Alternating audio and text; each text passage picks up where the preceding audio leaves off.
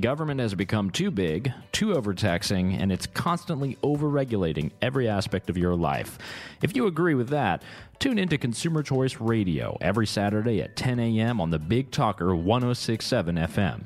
For an hour, you'll get an expert analysis on what the government is sinking its teeth into next and how you, as a consumer, can push back.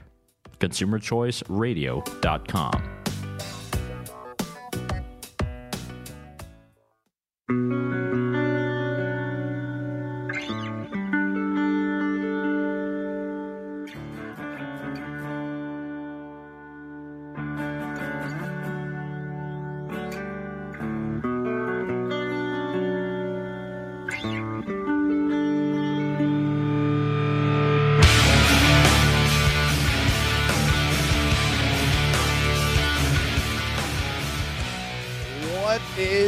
Government sinking their teeth into next?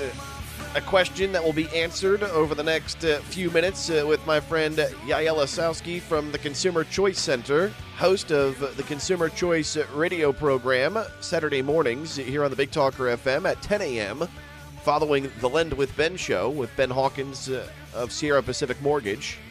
So a local power hour plus two. Yaël, good morning, sir, or good evening, depending on where you are. Yeah, well, right now it's almost the afternoon, so yes, good afternoon here, and good morning to you, Joe, and all the listeners. And we don't even operate by the only time keys that I have to hit are the ones at the top and the bottom of the hour. Other than that, we can just erase the clock, and that's kind of my way of life. That's the best way to do it. You got to erase it, got to start all over, and give people the reason to listen to the top and the bottom. I think you're doing a great job. Well, and with that, let's start in reverse here. Let's go back and then move forward. So last Sunday, I was hanging at a friend's house with the baby and their grandson, and it was 9:50 in the morning, and I was like, you know what, we couldn't even go out for lunch right now. Because we wake up so early, and get a mimosa or a Bloody Mary. So I said, you know what, I'm going to make one in my own home, and I can do that in my own house due to these antiquated, outdated liquor laws that we have here in the state of North Carolina. So do I have a problem, or is that just the freedom of choice that I have in my own home to make a cocktail at whatever hour I want to? Well, I think that's the perfect example of consumer choice, Joe. I think you're doing what hundreds of millions of Americans do almost every single week, and they're free to do it without prohibition agents putting down their doors. So I think that's something to be very thankful for in the year 2020. There are a lot of people behind the scenes, though, lobbyists, different industries that want to keep those antiquated laws in place in a state like North Carolina. How do we get around that? Do we ever get outside of prohibition type of laws here in North Carolina? So for your listeners to know, it is a very somber day. Today is the day that we celebrate 100 years since Prohibition was passed into law and was actually adopted. And today was day one, 100 years ago, of when it was enacted. And that was over 100 years ago. It was a terrible experiment. A lot of people lost their lives. There was gang violence. People were getting sick like crazy, and nobody respected our institutions and our laws anymore. We became scofflaws because everyone else was drinking. Officials were becoming corrupt. It was a terrible time. Thankfully, we got out of Prohibition. We repealed the Constitution. Everything was great. Now the issue that we have is that many of these laws on alcohol, especially in North Carolina, are still on the books. That's something that any of you who've tried to go out and purchase your alcohol on a Sunday morning have had to deal with. It's those of you who are having to go and buy your favorite bottle of liquor at a government-run store, of which it is run by entire boards that are not very accountable to the people and get paid huge salaries and bonuses and pensions that you or I are never going to get, Joe. And even more restrictions when it comes to shipping. If you love a winery out of state, there's so many issues and problems that still exist in North Carolina. So I think that's why people have to put more pressure. And state lawmakers there in Raleigh need to know that the wind is with us. It's with the people who demand change and want to embrace consumer choice. The entrepreneurs have already given us a perfect avenue for that. People love the breweries all around the state. People come from around the country to go to Asheville, to go to Wicked Weed, to go to the brand new breweries there in Wilmington. It's much the same in Charlotte and Raleigh. This is the great entrepreneurial spirit that we have in this country, and it's specifically in North Carolina. The issue is, though, we still have a lot of these antiquated laws.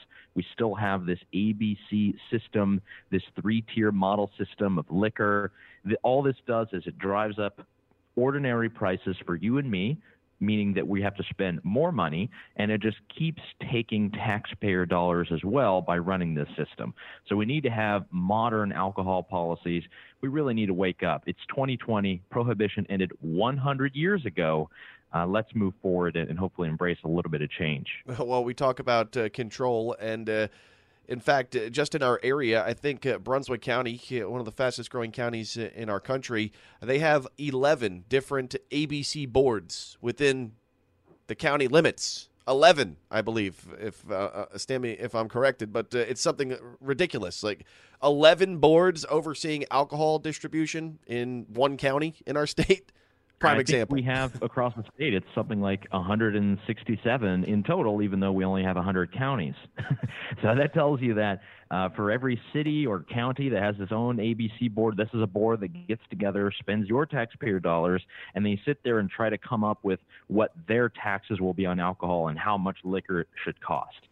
This is totally old school. This is so 20th century, Joe. We're in the 21st century. Let's have a good time and embrace consumer choice. And it's ridiculous, as you said, the bloated salaries. And in relation to, of course, our thriving brew industry here in our state, it took almost an act of God to allow the bigger distributors of craft brews, the Red Wolves, or the Red Oak, and the Charlotte Mecklenburg Brewery. It basically took an act of God to get legislation passed so they could sell more of their own product because the distributors were unhappy with the situation. Unfortunately, the problem that we have in North Carolina is we just do have a lot of very old school legislators. We have a lot of people who still assume that drinking is a sin, and they get together with many of the large alcohol companies that love the status quo. And this is the modern interpretation of the bootleggers and the Baptists, the coalition that kept prohibition going and even passed it. We have a modern version today, and it's made up of politicians who continue to tell us that they're looking out for us. They don't want more people to drink. They don't think alcohol should be as accessible, when really all they're doing is raising the prices. And at the same time, you have the large monopolies that love the way it goes. They only need to negotiate with one entity, ABC. They don't need to try to sell their product to individual stores and restaurants and chains. So this is the kind of problem that we have, and it ends up costing more money for you and me for every drink that we buy and everything that we purchase. I think it's a perfect time to think about ways to move forward. If this is a day and age when I can order food on my phone and have it arrive at my house in less than 20 minutes, if I can get Amazon within the same day, then surely there's a way that we can modernize our alcohol policies to be more in line with 2020 rather than 1920. Just a reminder to folks here in our area, the former New Hanover County ABC administrator, his name was Billy Williams. He was facing a felony charge for fraud back in 2012, and while he was going through that case, he was making $195,000 in his annual pension. So we talk about bloated salaries and time for a change, getting out of government and getting into the private industry of distributing, selling, and consuming alcohol. ConsumerChoiceCenter.org, the website of the global grassroots movement for consumer choice. Yaël Lasowski with us, also host of the Consumer Choice Radio Show, 10 o'clock Saturday mornings here on the Big Talker FM. Yaël, in addition to prohibition, which we'll be discussing tomorrow, and how we can move away from this centuries-old laws that are in place here in North Carolina, what are some of the other hot topics that have piqued your interest this week? So definitely we have some quick hot takes from the debate that happened on the debate stage amongst the Democrats. So myself and my radio partner, David Clement, we've got some good takes on that. And something that your listeners might be interested in is what is happening in Australia. What are all these bushfires? What exactly is happening there? Is this related to climate change? What are people saying? Is it crazy down there? We kind of get the facts from Tim Andrews, who's one of our good friends from Australia. He gives us some very good insight on that. So I think that'll be very interesting for your listeners. We don't hear too much about the Australia situation, apart from saying that human beings, you or I, Joe, in our SUVs were the ones to blame. So I think there's a lot of great analysis to be had there, and I hope your listeners will tune in for that. All right. Nationally, I know a lot of the attention, of course, is on trade and impeachment. But in fact, we had a group of lawmakers, a bipartisan group of lawmakers in Washington this week, propose $1 billion of our money towards developing a Western 5G alternative to the technology that China has used and dominated with through the market. Break that down for me. I know, Jack, as you know, in the conversations that we have through email about how the internet works, how web hosting and serving operates. Why should we not want the government getting into another aspect of our lives through the 5G network and the way we access and the speed in which we access the internet with? So 5G is just the next generation of all wireless internet technology. This is how your phone is going to gain access. This is how your computer will gain access, but also the increasing number of devices that we have that do connect to the internet.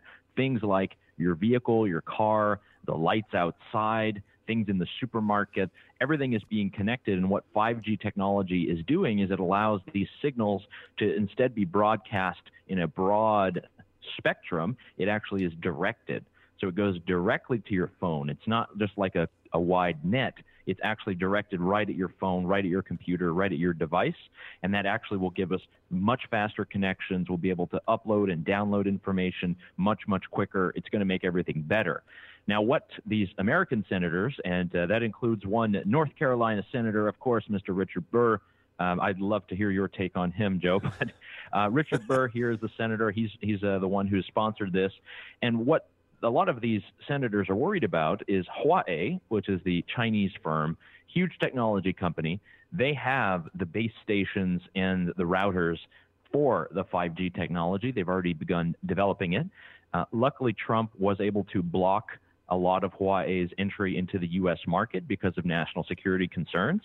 China, as we know, is a communist dictatorship, a totalitarian government, and Huawei is very close to the Chinese Communist Party. So there was a executive order that came out about that. Huawei has been blocked. U.S. senators, seeing that opportunity, say, hey, now this is the perfect opportunity for us, U.S. Inc., the government, the federal government here in Washington, to create our own alternative. Terrible idea. The idea there is that we're going to provide $1 billion of your taxpayer money to invest in technology, get the money from spectrum fees, from taxation, from Lord knows from where, and we're going to create our own technology alternative to Huawei. The problem with that is obviously that the government is not a very good investor of funds. We know that from Obama's age with Solyndra. We know that from many ventures that the government has been involved in. The market has already done a great job of coming up with companies like Google and Amazon. Google, by the way, Joe, just hit $1 trillion in value, one of only 4 companies to do that ever. Does that mean that the United States government should try to catch up with that? We've already got trillions of dollars worth of debt. We don't need the government to become a venture capitalist and try to invest money when the private market does such a good job. So that's the bill that's been introduced in the Senate right now. This is trying to counter the Chinese communist threat, which I think we all sympathize with and understand.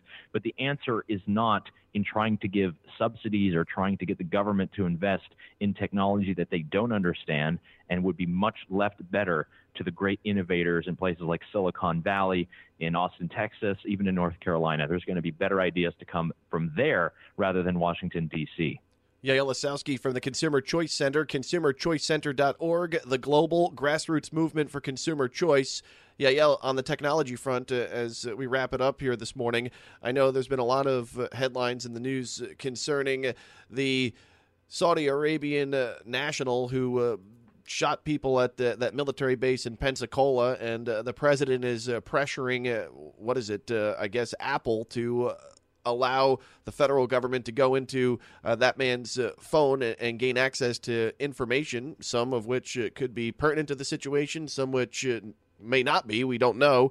What is the tussle between the tech company and, of course, the president? And why should we maybe try to hold off, even though it's accessing a terrorist's information? That creates a bit of a slippery slope, though. If you open the gate for one, then all of a sudden the federal government wants access to all.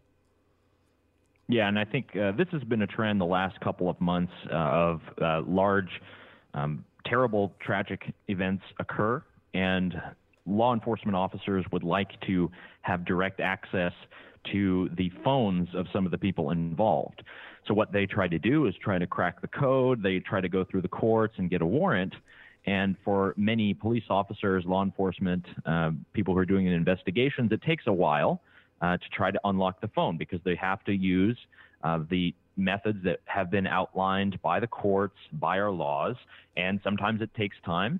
And that means that perhaps your device that you're trying to investigate won't be unlocked. And what Trump and our Attorney General, Bill Barr, their argument is that, these are bad guys. These are people who are being accused of being terrorists, of having killed people. We need access to their phones ASAP. I think everyone, again, sympathizes with that, but we have to think about the Fourth Amendment here. We have to think about our own privacy and our own security. We have these things in place because we have our privacy and our security protected. There's a reason that police officers need to get a warrant from a judge in order to enter your house. It's very much the same for entering your cell phone that's in your pocket. This is the access to our lives each and every day. That's why we have these safeguards in place.